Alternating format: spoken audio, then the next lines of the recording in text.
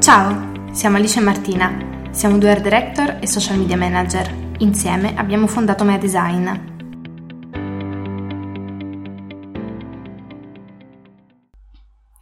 Il titolo del podcast di oggi è MySecretCase, il piacere raccontato su Instagram.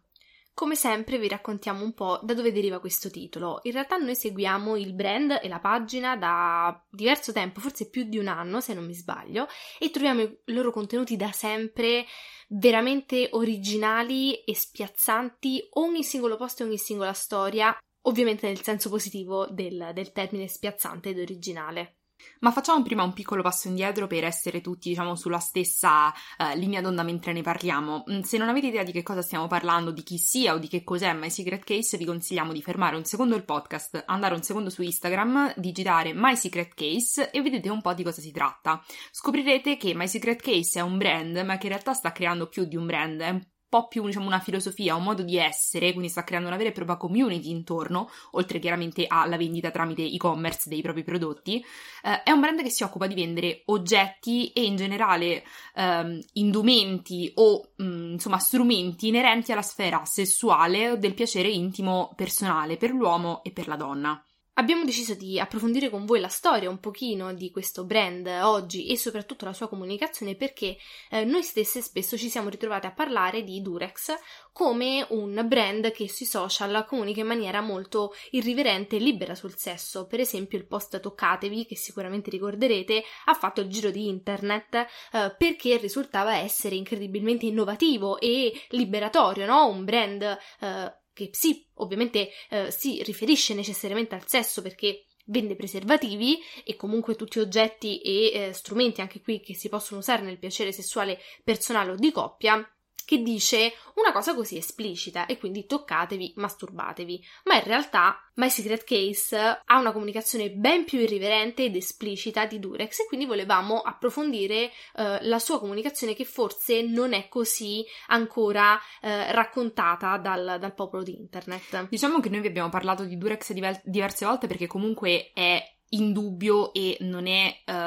opinabile il fatto che non comunichi in maniera originale. Durex è sicuramente originale ed è anche abbastanza esplicito e ve lo citiamo perché comunque è un brand colosso che conoscete tutti e quindi è più facile parlarvi di loro o usarla come reference anche per esempio nel nostro privato a livello di lavoro con altri clienti, quindi quando dobbiamo dare una reference è chiaro che diamo Durex, ma perché è semplicemente più iconico e più famoso. Però se stiamo parlando di sesso e stiamo parlando di parlare bene di sesso, nel senso in maniera a 360 gradi, ecco, se vogliamo dire, sicuramente MySecretCase in questo caso gli dà una pista, sicuramente perché Durex, nonostante comunque tratti le cose in maniera un po' esplicita, non troppo, rimane molto politically correct, mentre invece in questo MySecretCase vi spiazza, ecco, il termine che ho utilizzato prima Alice è giusto perché vi spiazza, non c'è un modo negativo o positivo, semplicemente i primi 10 secondi rimanete scioccati da quello che state guardando, ma non perché sia scioccante il contenuto, quanto perché è difficile vederlo fatto in maniera così bella esteticamente e così intelligente.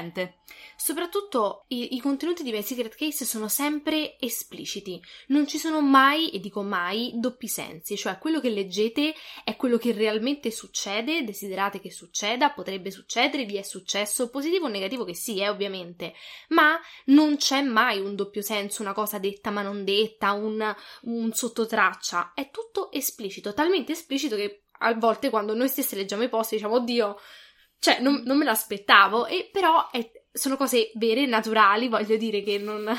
se sono consensuali non fanno male a nessuno. Sì, stiamo ridendo perché ricordo, vi vogliamo regalare questo aneddoto perché abbiamo riso tantissimo e magari strappiamo una risata anche a voi. Tempo fa eravamo in una riunione, ovviamente in una Skype call per via del Covid, e quello che facciamo di solito io e Ali quando facciamo una riunione è utilizzare chiaramente un computer per guardare le persone con cui ci stiamo interfacciando e con l'altro controllare se ci dicono qualcosa, lavoriamo, se ci arrivano mail o messaggi rispondiamo ai nostri altri clienti, insomma facciamo monitoraggio e Skype contemporaneamente. Io ero su Instagram e a un certo punto si apre un post di MySecretCase e noi due mentre guardavamo i clienti da una parte dall'altra ci è caduto l'occhio dall'altra e siamo diventate Bordeaux No, ci veniva da ridere, ma perché era molto divertente, molto simpatico, però talmente forte, esplicito come messaggio, che siamo rimaste sciocco-basite, come direbbe la giuria nazionale. E quindi, insomma,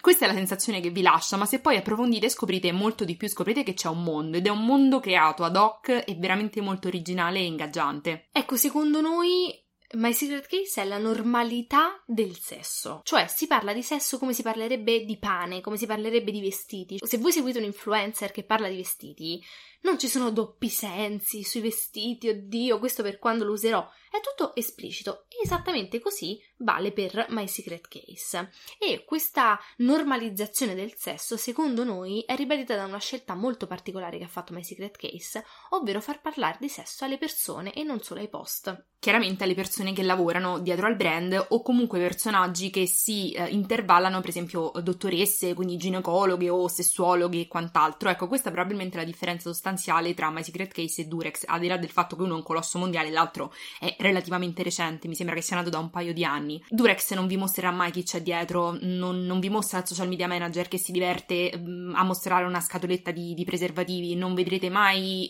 il CEO che, non lo so, fa qualcosa inerente alla sfera sessuale o che vi mostra l'ultimo lubrificante uscito. Mentre MySecretCase fa esattamente questo, quindi i propri dipendenti sono anche dei propri veri frontman, quindi i protagonisti e gli influencer che si intervallano in questo profilo. Secondo noi questa è una cosa rivoluzionaria perché, fateci caso, non ci sono persone, o meglio, ci sono ovviamente Violetta Benini in primis, la sorella di Spora, ecco, per farvi fare mente locale. Ci sono tante personalità ovviamente che parlano di sesso mettendoci la faccia, ma la realtà di MySecretCase secondo noi è particolare, cioè si parla di sesso veramente come se ne parlerebbe in un gruppo di amiche strette o di amici stretti, ma nemmeno, ma ancora di più, è come ne parlerebbero due sessuologhe amiche, non so come dirvi, cioè penso sia il paragone più azzeccato. Anche proprio due sessuologi ovviamente. Sì, chiaramente, però è una realtà unica. Ve ne parlavo al femminile semplicemente perché, se non lo sapete, ve lo diciamo noi, la fondatrice di questo brand è una donna che si chiama Norma Rossetti, e questo è importante sottolinearlo perché è un po' come Tinder è stato fondato da una donna, è rivoluzionario, anche se non sembra, sì. Lo è, perché fino adesso, comunque nella maggior parte dei casi, il mondo del sesso è appannaggio dell'uomo. E poi la cosa più rivoluzionaria che sta facendo MySecretCase, come tante appunto altre realtà, ma noi oggi vogliamo analizzare questa con voi, è che a parlare di sesso sono persone normali, cioè ragazze e ragazzi normalissimi, dall'aspetto normalissimo, che fanno lavori normalissimi, che uno sarà il marketing strategist, uno sarà appunto il CEO, uno sarà il grafico o quello insomma che fanno nella loro vita, e a parlare di sesso non devono essere le pornostar o per forza il dottore, il ginecologo, la sessuologa e chi più ne ha più ne metta. Tutti possiamo parlare di sesso e lo possiamo fare in maniera tranquilla ed esplicita senza vergognarcene, cioè non è che ci deve essere la persona strana, l'uomo super sexy o la donna provocante, tutta tatuata. No, tutti possiamo parlare di sesso, che siamo belli, che siamo brutti, magri, grassi, tutti. Loro riescono veramente a normalizzare quello che è un tabù e continua ad esserlo, nonostante uno voglia credere che in realtà stiamo andando verso una direzione, non stiamo andando da nessuna parte. Continua a essere purtroppo un mega tabù, soprattutto per quanto riguarda diciamo la parte femminile, e vedere che questi ragazzi, queste ragazze che ne parlano in maniera del tutto normale, cioè ne parlano più normalmente di quanto, non lo so, Chiara Ferragni parli delle scarpe che ha comprato, cioè è di una normalità che lascia anche qui spiazzati, cioè penso che sia la parola più utilizzata di questo podcast, perché veramente vi lascia piacevolmente sorpresi. La strategia di inserimento delle persone, degli esseri umani nella comunicazione di MySecretCase avviene poi principalmente tramite due canali. Le storie sono un discorso a parte, ma appunto i due canali principali sono i Reel e le Instagram TV, che hanno due toni di voce leggermente diversi secondo noi. La parte di Reel, quindi video di 15 massimo 30 secondi che trovate nella sezione dedicata apposta, quindi la sorta di TikTok di Instagram, troviamo più che altro contenuti inerenti al divertimento, all'ironia, quindi fatti palesemente per essere condivisi, quindi generare hype, magari taggare una vostra amica o un vostro amico, in generale per farsi conoscere, mentre sull'Instagram TV troviamo un contenuto un po' più, diciamo, impegnativo. Ecco, sull'Instagram TV troviamo tutta la parte un po' di formazione, se così la vogliamo definire, di MySecretCase, perché chiaramente c'è anche uno scopo educativo e di sensibilizzazione dietro la pagina, e quindi probabilmente sulle Instagram TV di MySecretCase o nei post ovviamente troverete risposte a domande che vi siete sempre fatti e che o non avete mai avuto il coraggio di chiedere o magari avete cercato su internet e avete trovato un po' di cose contrastanti, perché ricordiamoci sempre che su internet si trova la qualunque, cioè sicuramente c'è anche scritto da qualche parte che se ti dai un bacio rimani incinta, cioè quindi è importante avere un luogo sicuro dove ci sono informazioni sicure, reali, tranquillamente dette, dove anche una ragazza o un ragazzo più giovane o meno possano trovare le risposte a domande che tutti ci facciamo, tutti ci siamo fatti e tutti ci faremo. Perché il fulcro di questa questione, quindi, che vi stiamo ponendo, è il fatto che MySecretCase è riuscita, secondo me, sta riuscendo, perché poi comunque è ancora giovane come brand, quindi avrà tanto tempo per esplorare ancora questo settore, è il fatto che è riuscita a creare una community che è interessata ai contenuti indipendentemente che siano poi clienti o meno, e questo è, diciamo, il più grande obiettivo in realtà di ogni brand, di ogni azienda che finisce sui social, cioè sì, ok vendere, ma ovviamente tutti i follower non saranno per forza clienti. MySecretCase ha creato una community anche di persone interessate a leggere i contenuti, perché magari non tutti si sentono a proprio agio, non si sentono pronti o non li interessano, insomma, poi sul sesso ognuno ha un po' i suoi gusti, le sue fisse, eccetera, e non importa che tu compri o meno i loro dildi, perché probabilmente se li segui sarai interessato a leggere i loro contenuti, quindi sono riusciti a creare una community che non necessariamente acquista, ma sicuramente è interessata all'informazione che viene data, e questo è importantissimo perché vi permette di arrivare praticamente ovunque. E poi probabilmente acquisterà, anche prima perché o poi semplicemente vendono anche il lubrificante, cioè che non è che stiamo parlando dell'aggeggio elettronico da sesso acrobatico, cioè una cosa normalissima di uso comune, ecco, quindi probabilmente sicuramente la creazione di questa community così forte